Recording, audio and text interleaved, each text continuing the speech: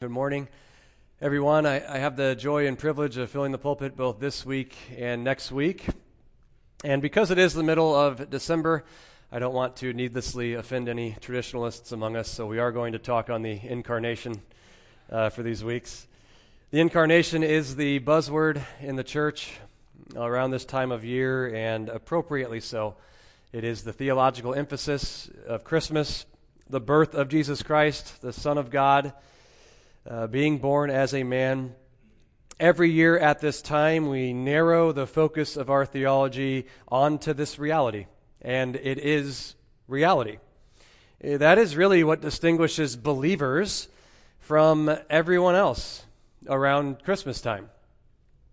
Granted, we aren't unique in acknowledging this holiday and celebrating this holiday. The vast majority of people in our culture at least acknowledge it to some degree. But for all those outside of Christ, the Christmas season is nothing more than a time of fantasy and myths and tradition and sentimentality. There is no substance. There's no corresponding truth to it. That is why many even allow Jesus to have one of the seats at the table during this month in their world. They allow him to coexist for a few weeks, but it must be on their terms. They must control the narrative of who Jesus was.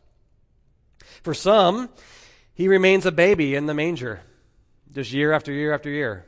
He's there, he never leaves, never grows up. He's there with the wise men and the angels and lowly Joseph and Mary. And because of that, they'll tolerate Silent Night. They'll sing Away in a Manger. They'll come to a church service or two every year. But by and large, they remain indifferent to that harmless, insignificant baby in that manger. But this can't be true of us, God's people, because that's not reality. It's only Christians that have any substance and reality and corresponding theology behind what we're doing in the Christmas season. We celebrate, surely, the history of the Incarnation. We love the details, the history, but we also recognize the theology of it, the truth behind the history.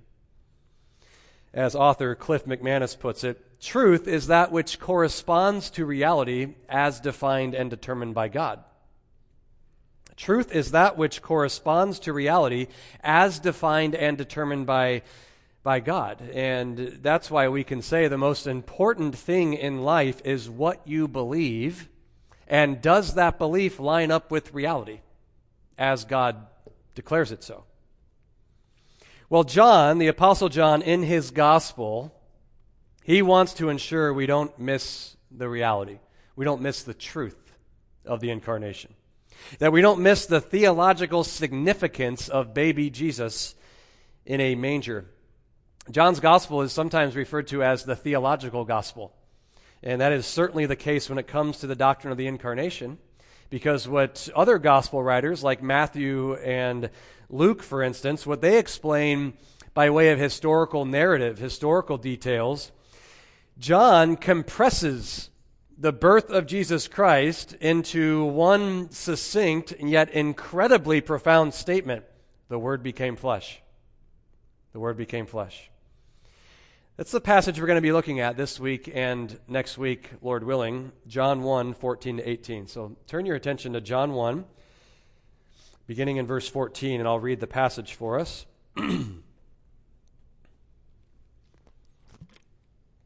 John 1:14, and the Word became flesh and dwelt among us, and we saw his glory, glory as of the only begotten from the Father, full of grace and truth.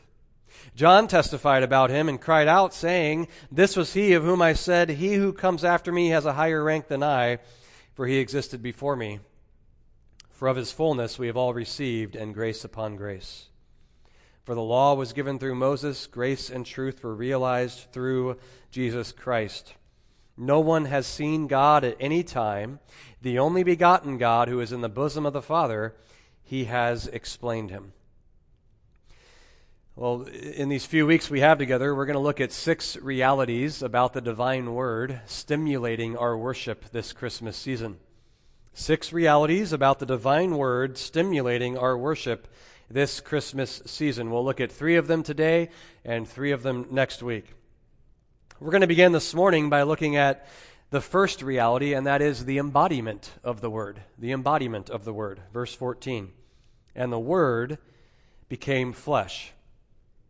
Now, we're going to have to get pretty precise and detailed in our explanation of this reality this morning. But before we even get into that, let's first note just who or what exactly became flesh. What's interesting here is that in verse 14, for the first time since verse 1, the Word appears. Now, we know that the Word in John's prologue here is clearly referring to the Son of God, Jesus Christ. There's no mystery. There's no debate about that. But why does John use that title, the Word, the Logos in Greek? Well, the Word of God is the revelation of God. It is the expression of God to His people. It's how God expressed His will, how He communicated. We know God is a talking God, a communicating God, a revealing God. And we, being made in His image, we talk, we communicate, we reveal, we naturally express ourselves. Why is that? Well, because one's communication, one's self-expression is a part of our personhood. And so the Son of God is introduced here as the Word of God because He is the personification of divine revelation. He is the self-revelation of God. And so in verse 14, when you see that word appear, it's supposed to link us back to the opening verses of John chapter 1, where he referred to the Son of God in this way. So let's briefly look back here. John 1:1, in the beginning was the Word. So this is the Word in relationship to time. In the beginning, when time began, the Word already was, already existing in a continuous state of existence. Next in verse 1, and the Word was with God.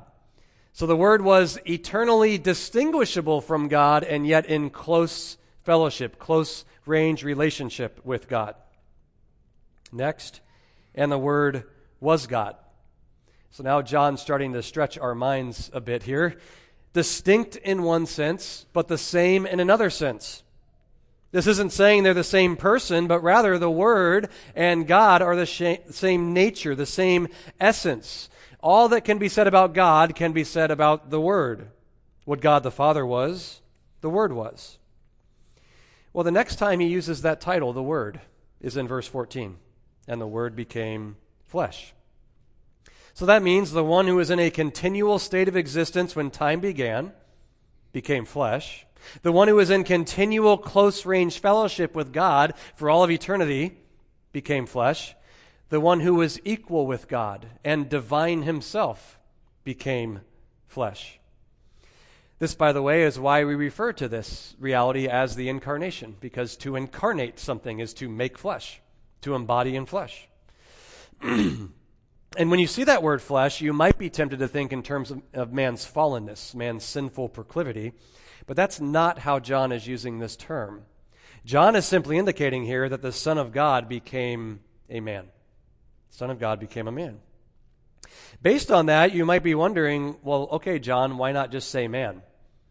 Well, why raise the possibility of misunderstanding by saying flesh when you could have just said man? Well, John is writing this gospel at a much later point in New Testament history than many of the other letters, especially the gospel accounts, Matthew, Mark, and Luke. And because of that, there was a particular error that had gained traction in the New Testament church, and that was the error of Gnosticism. Gnosticism denied the genuine humanity of Jesus because it believed that all physical matter, which would include the human body, was inherently evil.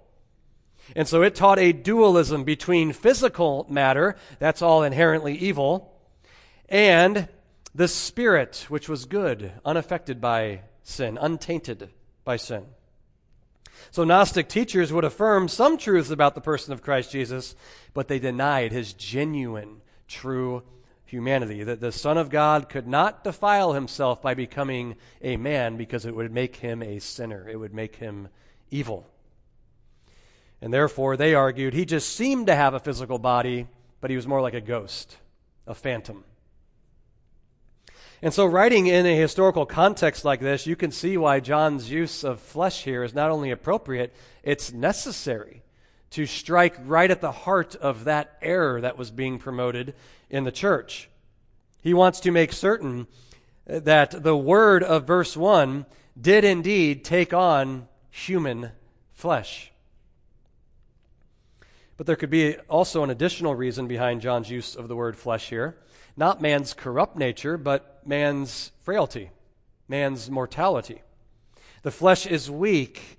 The flesh is in need of rest. It gets sick. It is subject to pain and misery. Ultimately, its end is physical death.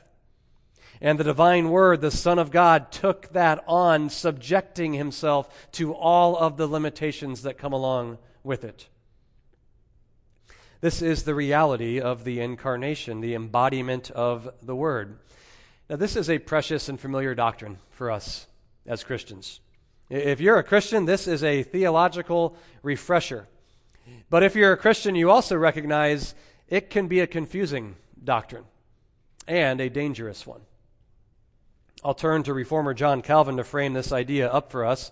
Concerning the incarnation of Christ Jesus, he writes this: as Satan has made a variety of foolish attempts to overturn sound doctrine by heretics, he has always brought forth one or another of these two errors. Either that he was the Son of God and the Son of Man in so confused a manner that neither his divinity remained entire, nor did he wear the true nature of man, or that he was clothed with flesh so as to be, as it were, double and have two separate persons. In other words, let me put that in my own language.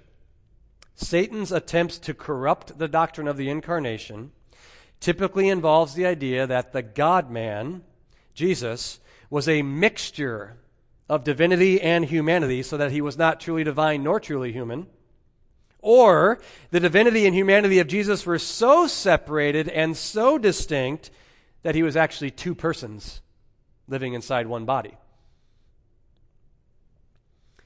Those are the two primary and fundamental errors we have to avoid if we want to celebrate Christmas truthfully, according to the Word of God.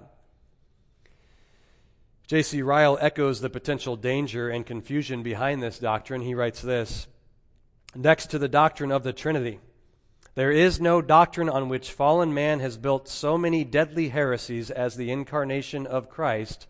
But it's really this next sentence that I like, because he shepherds us through it. Here's what he says: there is unquestionably much about this union of two natures in one person, which we can't explain. We must be content to believe. There's much we can't understand. But there are some points in the subject of Christ's incarnation which we must hold fast and never let go. That's exactly right. When it comes to the incarnation, many of the errors exist because we're not content to go as far as Scripture has gone and just leave it, with our curiosities unanswered, with mysteries unresolved. We push beyond. We want answers where the Bible doesn't give us answers. Now, biblically speaking, we can see that even before the close of the New Testament canon, false teachers were already attacking the incarnation. Same author, different book. Look over at 1 John chapter 4. 1 John 4, verse 2.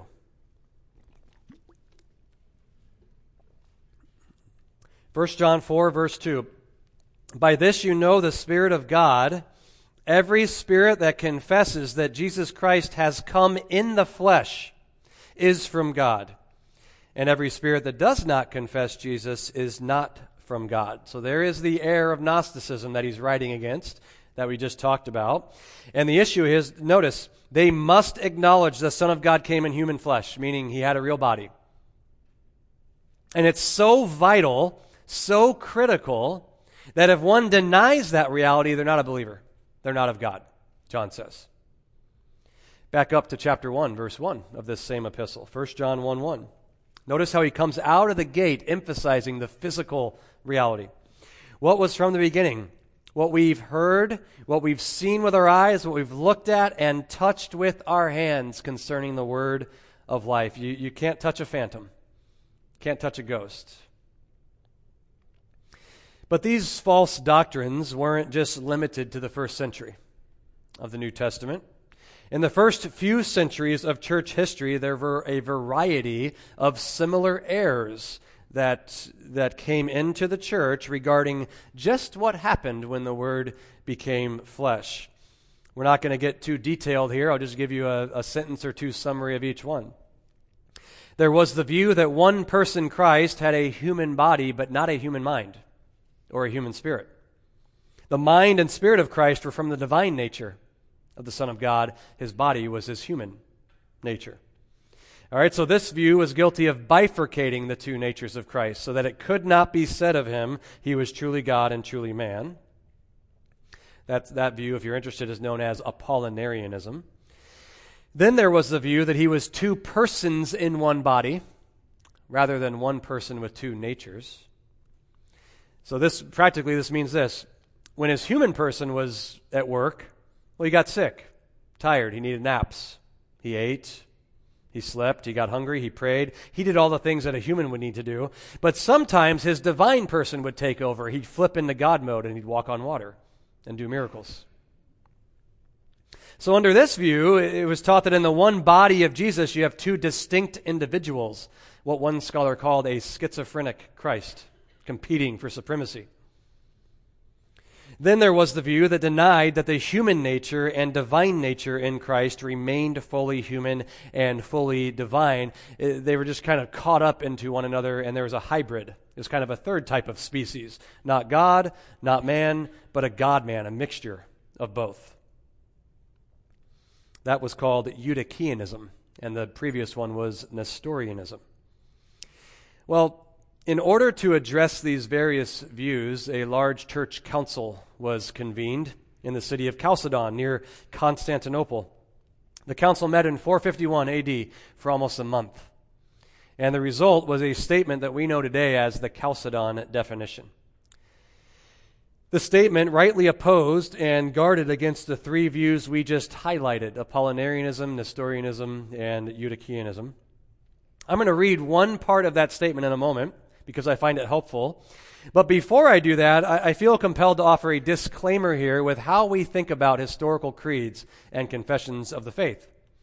If you've been a part of our ministry for any length of time, you know that we are not creedal. We are not confessional. That doesn't mean we're anti-creeds, anti-confessions of the faith. Rather, it is to say that we don't look to church history and historical councils and expressions of the faith to find out what we should believe, to defend what we should believe, to influence our interpretation of passages. So in that sense, we're not creedal. We believe they don't have any authority. They don't have any interpretive authority. But at the same time, historical creeds and confessions can be valuable for us. They can be a helpful tool. For starters, they can demonstrate, here's what the church has always believed. So that if we're using language today that deviates from historical language, or we're teaching something new today that the church has never taught, never believed, these historical expressions of the faith can be helpful guardrails for us. Furthermore, they can offer careful and precise articulations of what we've already concluded the Scriptures teach. And that is the case with the Council of Chalcedon. I'm going to read just one part of the statement, and this is answering just how is it the divinity of Christ and the humanity of Christ exist together in the one person of Christ? How is it? How does it work? Here's the statement. They are without confusion, without change, without division, without separation. 4 negations are used. Now, you know we're in theological deep water when you can only speak about it with regard to what it's not, right? Not what it is. Here's what it doesn't mean. Those are the deeper end of theology when you can just express, well, I know it doesn't mean this. Without confusion, without change, without division, without separation. And you say, that still doesn't help me define that. All right. Author and theologian Kevin DeYoung summarizes these statements succinctly for us. Here's what he writes. Without confusion, the Lord Jesus Christ is not what you get when you mix blue and yellow together and end up with green. All right, so it's not a result of mixing a divine and human nature. Secondly, without change. In assuming human flesh, the Son of God did not cease to be what he's always been. In other words, the incarnation affected no change, no substantial change in the Son of God. He added humanity to himself in a way that preserved what he had always been. Third, without division, the two natures of Christ, human and divine, it's not a split in the divine person. He's not half God, half man. Fourth, without separation. The union of the human and divine in the person of Jesus Christ is a real, organic union, not a moral sympathy or relational partnership. In other words, though they remain distinct, they are united in the one person, Jesus Christ. All right, so what do we mean when we say the Word became flesh, he became one person with two natures? Here's what we mean.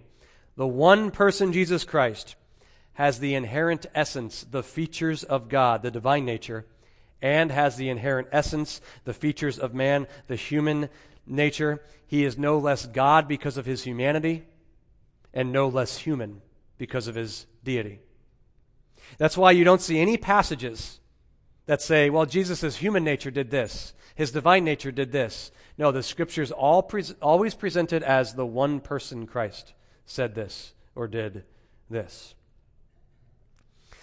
By the way, isn't this a fun topic to discuss with your children? Right?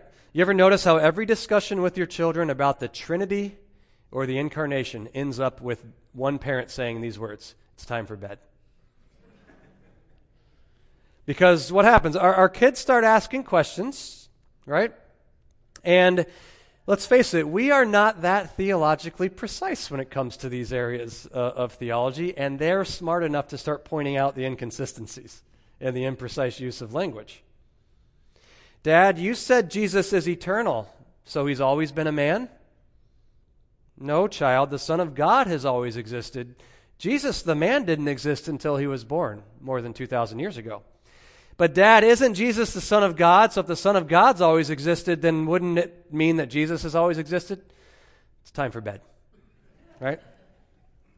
There's mystery, there's tension in this doctrine, absolutely. How exactly is it that Christ is one person with two natures? How do they not mix? How is he just one person? How are they not distinct and unified in that? Well, mystery abounds, just like the Trinity. But as J.C. Ryle reminded us, we're not going to be able to fully explain it. Curiosities will not be answered. Tensions won't be all relieved, but we have to embrace it. We have to believe it. Critical to our salvation. Now, the Apostle Paul, if you want to turn over to Philippians 2, he speaks of this same reality. And for the doctrine of the Incarnation, we will take all the apostolic help we can get in explaining this. This is a great companion passage to John 1:14, because you have two apostles, John and Paul, both speaking of the same reality and yet both using their own Spirit-inspired language. So look at Philippians 2, verse 5. Have this attitude in yourselves, which was also in Christ Jesus, who, although he existed in the form of God, notice that similarity to John 1:1. The Word was God.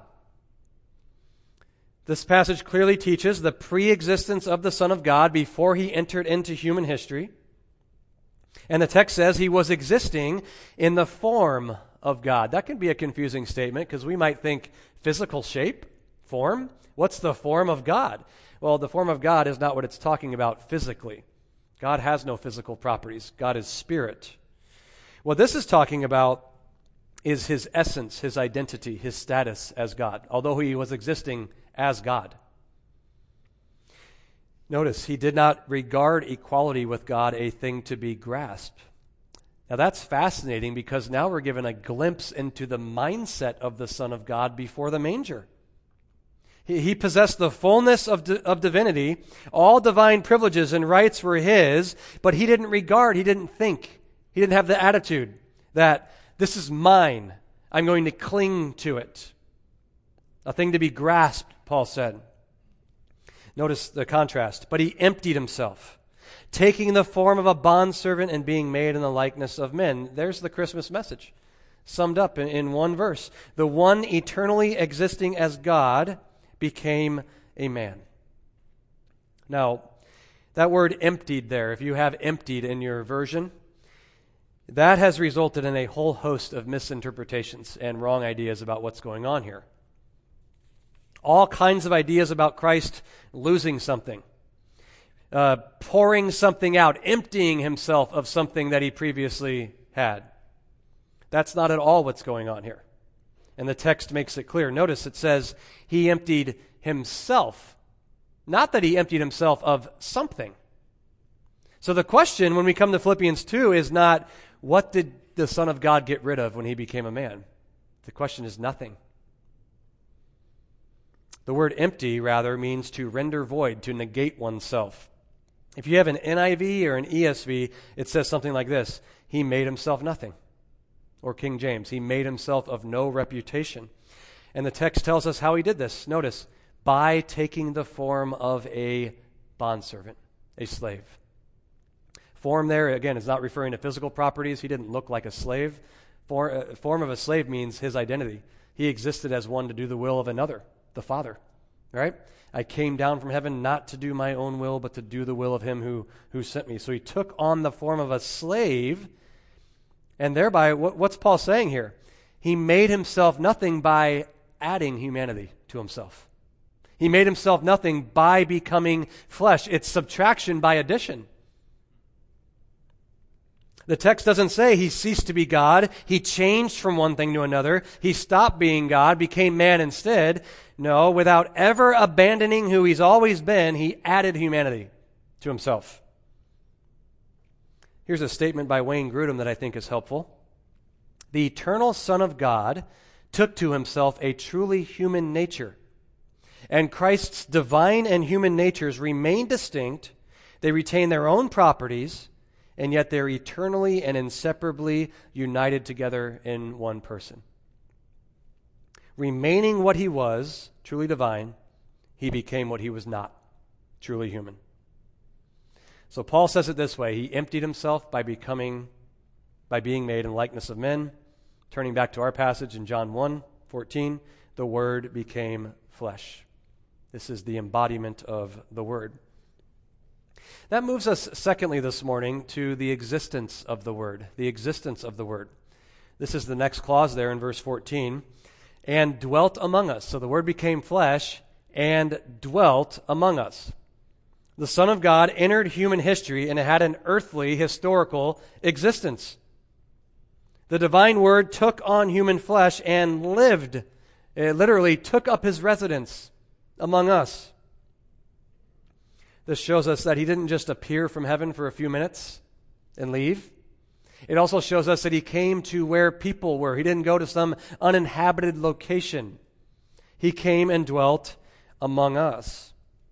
And there's a great significance to this word dwelt. I want you to look over at Revelation 21, where we can see John uses the same language. But there it's in the new heavens and new earth. So notice Revelation 21.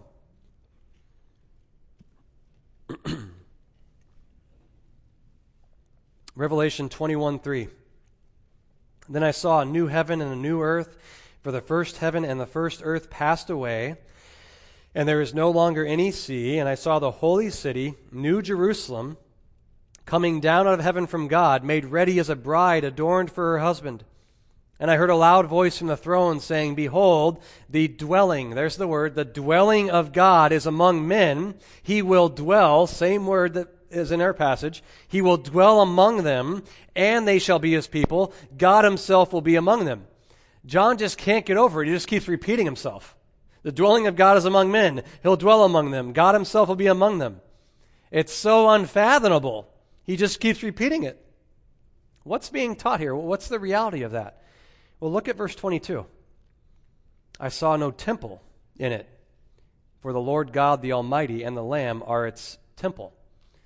A temple indicates I've got to go to a particular location to be close to God, to be near God, to worship God, but not in the eternal state. The presence of the Lord will be limitless and approximate, always near, always near. He will dwell near and among his people. Well, back to John 1:14, this is the language that John uses in the incarnation. And he dwelt among us. Now, we have the Spirit of God dwelling in us, so in that sense, this principle is fulfilled. But with regard to a physical dwelling among us, we got a preview in the incarnation. That's a preview of the eternal state, a foreshadowing of the eternal state where God will physically dwell among his people. By the way, that should have been the expectation of Israel, God dwelling with us. Is that not in the classic Christmas passages we turn to in the Old Testament? Isaiah 7:14, the Lord himself will give you a sign. Behold, a virgin will be with child and bear a son, and you shall call his name Emmanuel, God with us. And Matthew picks that up. Matthew 1:23 connects it with the birth of Christ to fulfill that very passage. And so the Word became flesh and dwelt among us in the person of Jesus Christ a little more than 2,000 years ago. We've seen the embodiment of the Word, the existence of the Word. That brings us thirdly to the esteem of the Word. Notice the rest of verse 14. And we saw his glory. Glory as of the only begotten from the Father, full of grace and truth. We saw his glory, John says, probably referring to the apostolic circle, first and foremost. We know it can't be referring to everyone, all people in general at that time. Why? Not everyone had that response.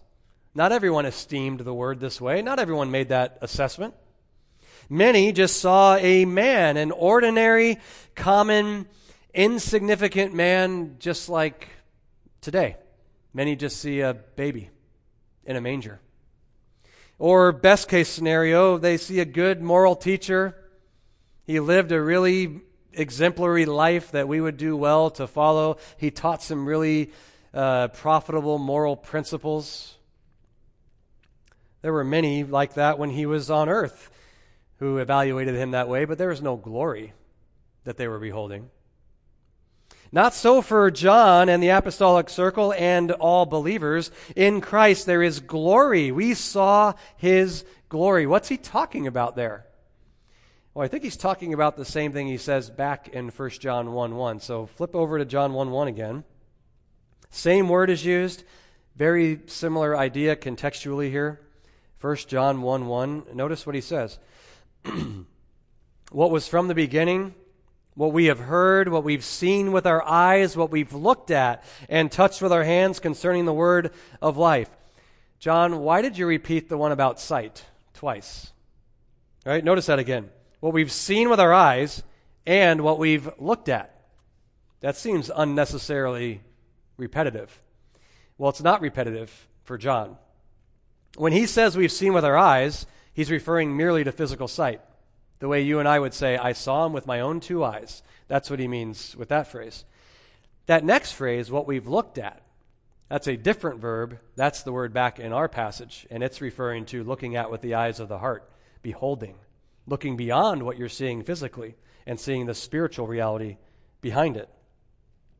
How did they see it? In what way? What is the glory that they saw? What did the apostles see? Well, in his miracles, in his message, in his ministry, in his death, one author puts it well. We saw his love, his mercy, his wisdom, his knowledge, his power, his justice, his holiness, his compassion, his omnipotence, his omniscience, his anger, his wrath, his kindness, his patience. We saw it all. This is one of the fundamental differences between Christians and everyone else when it comes to Jesus. We see who he really is. We see the glory of Christ. On your way back to John, stop off at 2 Corinthians 4, verse 3. 2 Corinthians 4, verse 3.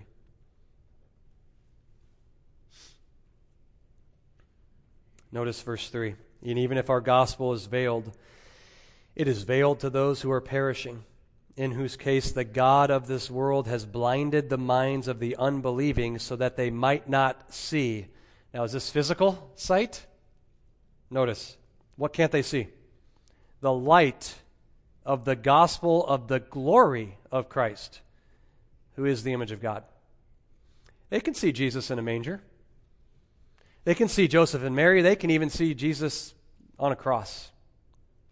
But they can't see the glory of Christ. They can't look at those things and think of those things and see the infinite perfections, the beauty, the magnificence, the majesty of Christ. And notice, it's a culpable blindness in verse 4. They are unbelieving, the minds of the unbelieving, and Satan comes and serves as a catalyst to further that unbelief, to make sure it stays that way. They're a culpable victim when it comes to their suppression of who Christ is. If you don't see glory when you consider the person and work of Christ Jesus, the God of this age has blinded you. The God of this age is blinding you because there is glory to behold. That's what it means to be lost while still acknowledging Christmas. It's blindness, not to historical facts about Jesus, but the theological glories revolving around those historical facts.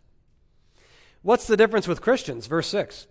For God, who said, light shall shine out of darkness, is the one who's shown in our hearts to give the light of the knowledge of the glory of God in the face of Christ. If you see a glorious, divine Savior and Lord when you look at Jesus, then verse 6 has happened to you. Because naturally, you'd never do that. Naturally, you'll do whatever it takes, and the God of this age will do whatever it takes to blind you to the glories of Christ. It may not show up in being hostile to Christ. Satan's perfectly content to just let you be indifferent. Just be indifferent. Back to our passage in John 1:14. There is glory to behold in the Son of God, and those who have been given spiritual eyes to see with the eyes of the heart, they see it. We saw His glory. Notice that, His glory. The Son has glory in Himself, inherent glory. Why? Because He's God. Otherwise, John could never say that. That is consistent with what we know is true in the incarnation. Jesus didn't give up anything. He didn't give up what was intrinsically true about Him. He has glory, and John saw it. But notice, it's a unique glory as of the only begotten from the Father. Now, begotten is an unfortunate translation in my opinion. It's ripe for misunderstanding because it can give the impression that this is referring to some point in time where the Son of God came into existence, some kind of divine procreation. It's got nothing to do with that. There's another New Testament word for begotten or born, and this isn't it. This is a word that just means unique, one of a kind, only. He is unique. He is the only one. He's in a class by Himself. His glory is above everyone and everything that's not God. He possesses what no creature can lay claim to. As one pastor said, the glory that they saw in Jesus Christ was exactly the glory you would expect to see in the only one-of-a-kind Son sent by the Father. Now, we keep repeating that word glory here in verse 14. What's John referring to when he uses that term? Well, we know, generally speaking, the glory of God is what? His intrinsic attributes. And when He's glorified, it's when those attributes go public, when they get manifested. And one of the best places to look at that relationship, Exodus 33. Let's turn back to Exodus 33 for a moment. We're going back to this passage because, as you're going to see, it's likely the backdrop. It's in the background of John's writing when he's doing his gospel writing in chapter 1. Exodus 33:17. Familiar account to us, but let's read it so we can remind ourselves of the context here. The Lord said to Moses, I will also do this thing of which you have spoken, for you have found favor in my sight, and I have known you by name. Then Moses said, I pray you, show me your glory. Show me who you are and what you're like. Verse 19, and he said, I myself will make all my goodness pass before you, and will proclaim the name of the Lord before you. And I will be gracious to whom I will be gracious, and I will show compassion on whom I will show compassion. But he said, you cannot see my face, for no man can see me and live. That's consistent with John 3:18, right? No one's ever seen God. Then the Lord said, behold, there is a place by me, and you shall stand there on the rock, and it will come about while my glory is passing by. I'll put you in the cleft of the rock and cover you with my hand until I pass by. Then I will take my hand away, and you shall see my back, but my face shall not be seen. Well, when does this happen? Skip ahead to chapter 34, verse 5. The Lord descended in the cloud and stood there with him as he called upon the name of the Lord. Then the Lord passed by in front of him and proclaimed, the Lord God, compassionate and gracious, slow to anger, and abounding in," now focus in on these two, "loving kindness and truth," because he develops these two. "Who keeps loving kindness for thousands, who forgives iniquity, transgression, and sin, yet," and here's the development of the truth part, "he will by no means leave the guilty unpunished, visiting the iniquity of fathers on the children and on the grandchildren to the third and fourth generations." Moses asks to see God's glory. God grants his request, passes by, gives him a glimpse of his attributes. Here's what I'm like. Here's how I act based on what I'm like. But did you notice the tension that comes out in verse 6? Again, Exodus 34. "Compassionate, gracious, slow to anger, abounding in loving kindness and truth, who keeps loving kindness for thousands, forgives iniquity, transgression, and sin." Great. Amen. We love that part.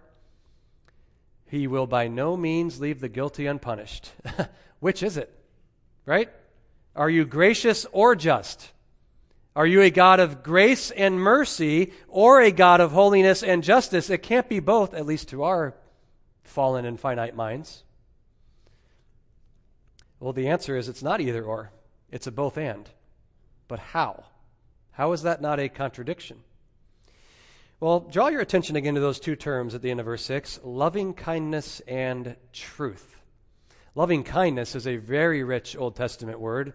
It's emphasizing the Lord's covenant loyalty, faithfully committed to doing good to those he set his favor upon.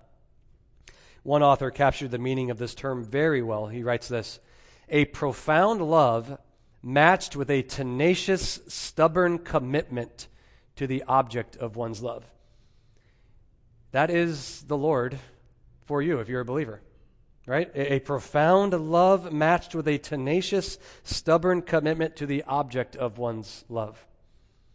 The word for truth here is indicating several things about the Lord. He's reliable. He's truthful. His promises are certain. He's true to himself, true to his word, true to his character. And so what's the significance of these two words? Because loving kindness doesn't show up in the New Testament, does it? But the word grace does. And grace is the New Testament counterpart to that rich Old Testament word. And truth does show up in the New Testament in many places. And now you're probably recognizing the parallel between Exodus 34 and John 1:14. So turn back to John 1. Notice all the similarities here with what just went on in that Exodus passage. The glory of God being revealed. There's the mention of Moses coming up here in John 1:17. Moses was the main character there in the Exodus account.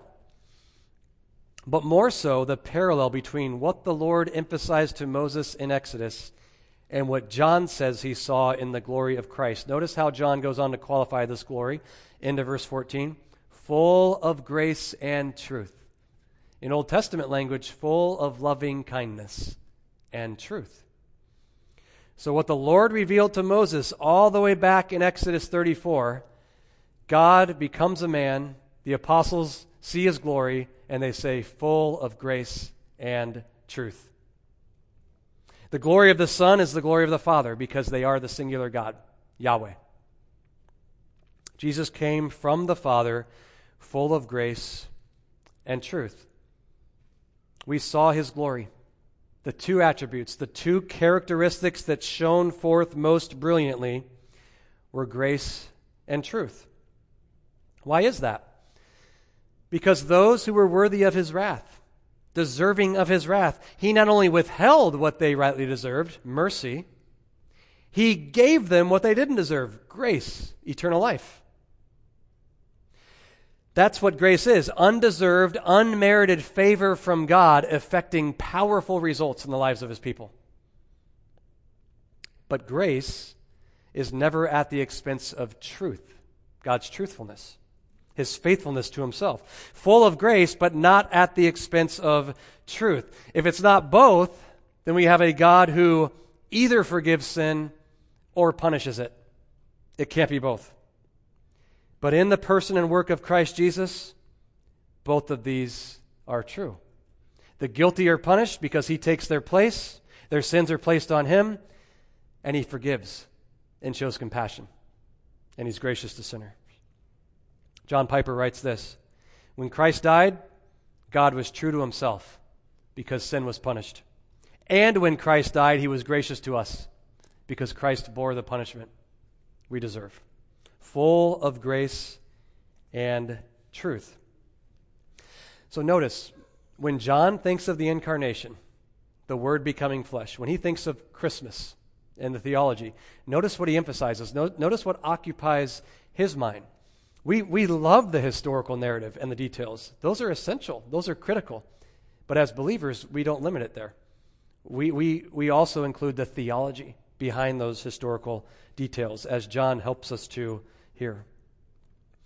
So we've seen the embodiment of the Word, the existence of the Word, the esteem of the Word, and next week we're going to continue in this passage, and we're going to look at the immanence of the Word, the essence of the Word, and then the exposition of the Word. Well, let's pray as we close. Father, we have looked at such profound truths this morning in the Word becoming flesh, one that stretches our mental capacities to the max, and yet one that is also critical to our salvation. We have tried to go as far as you revealed in your Word, so as not to stop short or go beyond what you revealed. And we have come to the wall of worship, the wall that we can't pass or explain what is beyond. It's simply the wall that we come to in humble faith and embrace what you have revealed. We marvel at the profundity on the one hand of the statement, the Word became flesh, and the simplicity on the other hand. And may this doctrine not promote speculation in your people, but worship and gratitude as we deepen our understanding of the Son of God becoming one of us to save us. It's in his name we pray. Amen.